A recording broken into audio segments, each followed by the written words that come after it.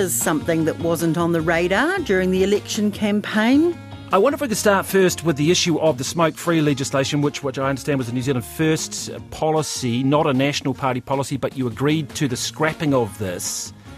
Where's the good bit in this? The smoking change, you on board? Well, again, it was a big issue for New Zealand First and Act. For us, we weren't on board with some of the changes that the government had proposed with the legislation. Winston Peters and David Seymour were reportedly insistent that ciggies remain widely available, while National need people to keep lighting up to help pay for their tax cuts. So for the new government, it's thank you for smoking. A coalition policy that will see world-first, groundbreaking anti-smoking legislation repealed. Health experts are furious, labelling the move vile and devastating. They've been sideswiped by the plans to get rid of amendments to our smoke-free legislation that would have taken tobacco products out of most dairies, lowered the nicotine levels in cigarettes, and denied sales to anyone born after January the 1st, 2009. That was a world-leading policy that was going to save thousands and thousands of lives. It just feels like a huge step backwards. This is a terrible day for New Zealand's health system. More people will suffer. There'll be more people in our hospitals. More people will die. I'm Alexia Russell, and today on The Detail, what's behind the new government's move to scrap legislation that looked so world-beating it's being copied by the UK. I want to create the first smoke-free generation. So we will change the law to ensure children turning 14 or younger this year can never legally be sold cigarettes in their lifetime. Let's look first at why the government's making this move. Here's our new Finance Minister, Nicola Willis. The logic from both ACT and New Zealand First, when they came to the negotiating table, was their concern that changes planned for the future to those laws would have a couple of nasty side effects. One, they were concerned about the emergence of a big black market for tobacco, unregulated, untaxed. Second, they were concerned that by vastly reducing the number of retail outlets to around 600, that we could see a huge increase in retail crime, ram raids, people being put in danger. So the coalition partners, New Zealand First and ACT, think Labour's smoke-free law changes will create a black market and increase crime. And the Prime Minister seems to agree with that. I think when you limit distribution to the point that they were going to, you just create a massive black market that becomes untaxed, and also you actually create a huge risk of more ram raids and more crime. But for National, there's another reason. Coming back to those extra sources of revenue and other savings areas that will help us to fund the tax reduction, we have to remember that the changes to the smoke-free legislation had a significant impact on the government books, with about $1 billion there. Nicola Willis is saying that the smoke-free law changes of the previous government would have meant a drop in tax revenue of $1 billion. Fewer smokers, decreased tobacco sales, means less money for the government. We're not talking piddly amounts here. The tax on a packet of cigarettes is about 70% of its price. That amount is 1.1% of total tax revenue. And it would, as Willis pointed out, help fund National's promised tax cuts. Although, the day after that interview on News Hub Nation, she walked it back on Q&A. Well, I just want to take you back a step, because the logic for the smoke-free changes is not about tax revenue. One of the few positive reactions to this decision so far has been from the London office of the Consumer Choice Centre. This organisation, which describes itself as an advocacy group championing individual freedom and consumer choice, applauded the decision as a victory for choice and intelligent policy making. The Consumer Choice Centre gets funding from the tobacco industry. So does New Zealand's Save Our Stores, which has been campaigning against the change on the basis it would see the end of their businesses. Well, a series of social media ads warning that local dairies could close are actually the work of tobacco companies.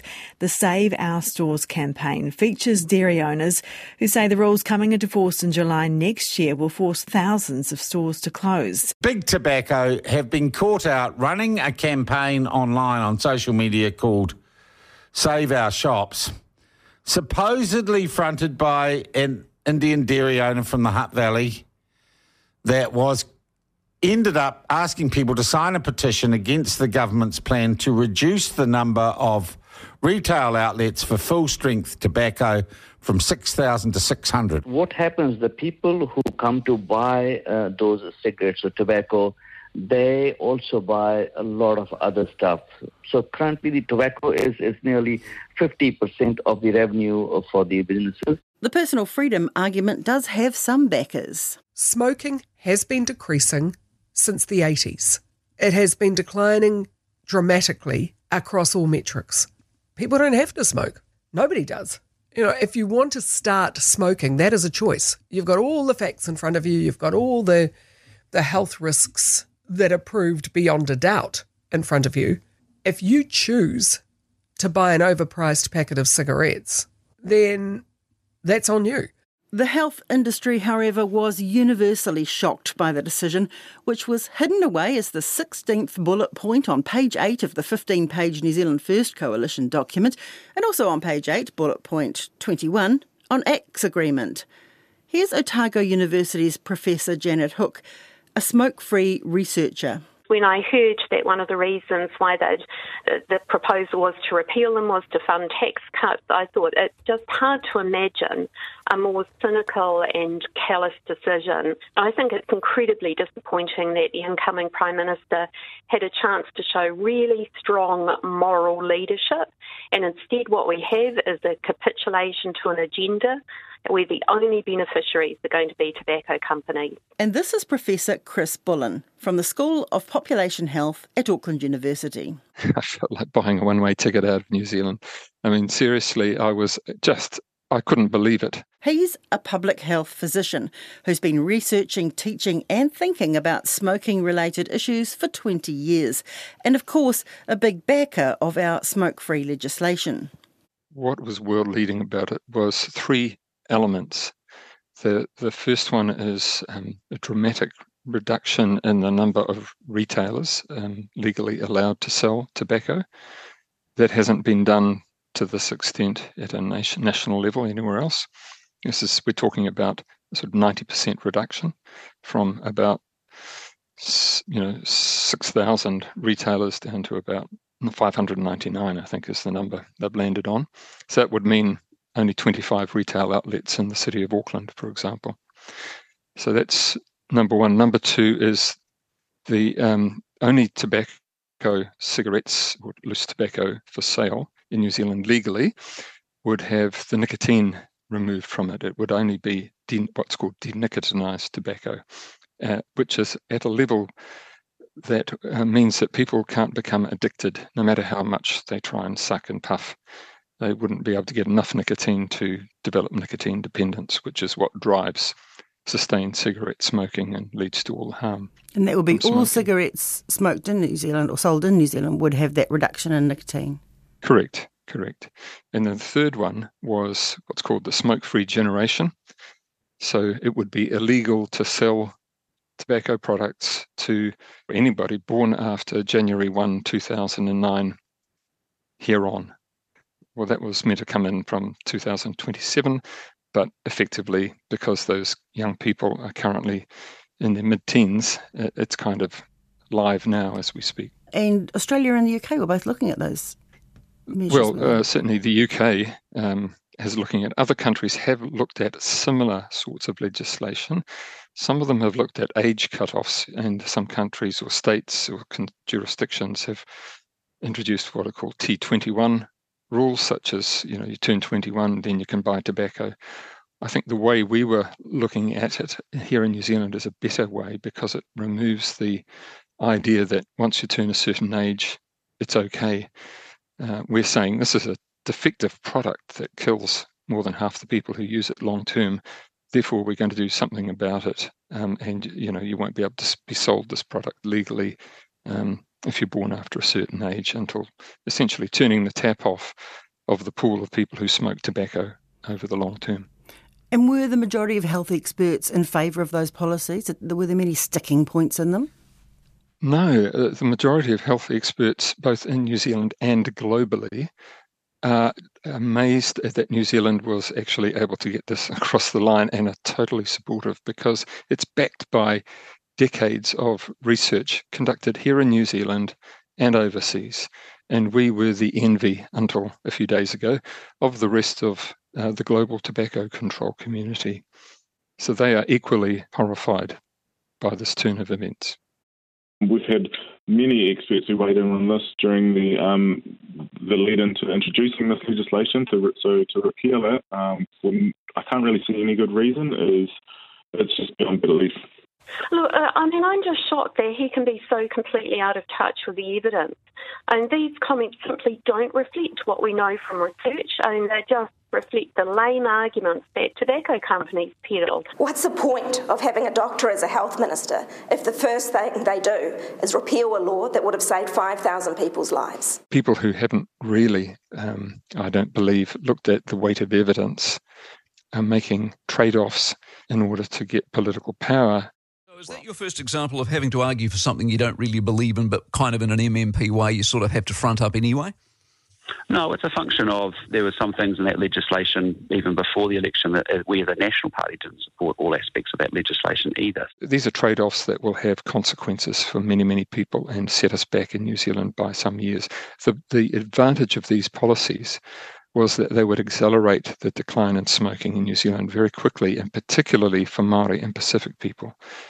So they're a major health equity initiative that would tackle inequities in smoking and smoking-related disease. It's not just for individuals who smoke, but also for people exposed to their smoke by years, if not decades. So now, if we go back to where we were before, which was positive, trending downwards in smoking, but very, very incrementally, these steps were going to lead to a sharp, sudden, dramatic decline, and particularly for Māori and Pacific people. There was a lot of reaction that said, well, we didn't hear about this it wasn't in pre-election promises. Mm-hmm. Where did this come from? But it was actually in New Zealand First's pre-election literature. NZ First will repeal and replace 2022 Smoked Tobacco Amendment and 2023 regulations put in place by Labour to achieve an illusory smoke-free 2025. Is that... Well, it's, I didn't read that. And of course, I was surprised that New Zealand First are represented in the government. So I guess even if I had read it, I probably wouldn't imagine that it would seriously translate into a decision. I mean, what it flies in the face of is the fact that it was under a national government that the Smoke-Free 2025 goal was set. Under a national government, the legislation was agreed to last year. They disagreed around some minor points about the sequencing of the denicotinisation. In fact, Dr. Betty, the new Minister for Health, thought that denicotinisation should happen first. So he supported it. But now, by virtue of a relative minority of people who supported New Zealand First, we've now got a complete reversal of that policy. And that's going to condemn many, many people to ongoing suffering and disease and disability for years to come. So there's blood on the hands here of our political leaders, and I'm just I'm aghast. But what about the increased crime argument? Well, that just doesn't wash with Chris.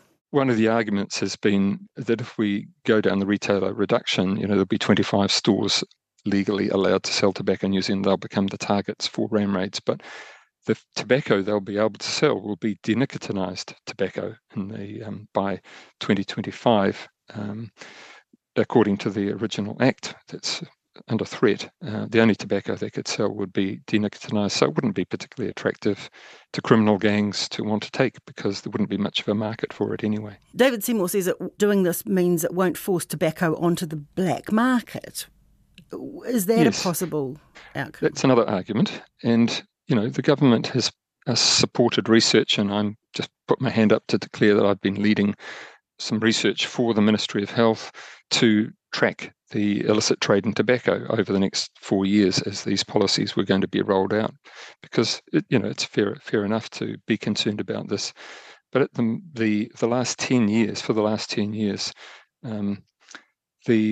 our measures of the trade in illegal tobacco, as best we can estimate it, suggests that it's been declining pretty much year on year, although with a few exceptions when some major seizures have occurred at the border from people trying to smuggle in cigarettes in containers and that sort of thing. But Customs has had a boost of funding to support a specialist tobacco team to intercept these seizures, and the penalties for seizures are going to go up under the new legislation. So I don't think it's going to be worth anybody's effort. There's much more money to be made if you're a criminal in trying to get other kinds of drugs into the country. So you don't see that as a valid argument? No, and in the past when we had other bits of legislation, tax increases year on year, there's been no evidence that there's been a boost to the illegal trade as a result of these interventions in policy.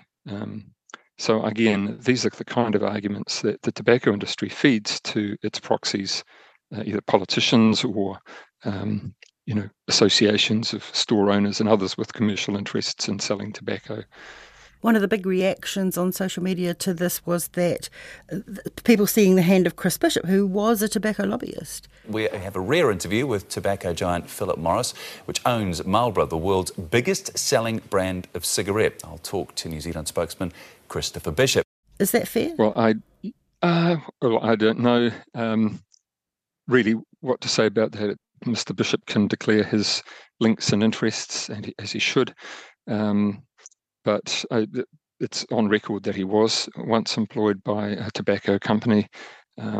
More of concern to me is, the other influence through other entities such as the Dairy Owners Group and other organisations that don't make it very clear where their information and funding is coming from, and that needs to have a light shed on it so that people can understand that these arguments have got conflicts of interest behind them. Nicola Willis also was on TV saying that, she was asked to say, well, where are you going to plug the gap in your funding the tax cuts? And one of the things she mentioned was by repealing this, there'd be more tax money coming in from cigarettes. How do you react to that? I almost fell off my chair when I heard her say that. I thought that was the most cold, calculating kind of comment. And I've I was gobsmacked. That's just a terrible trade-off to make people's lives for some tax savings it's not right.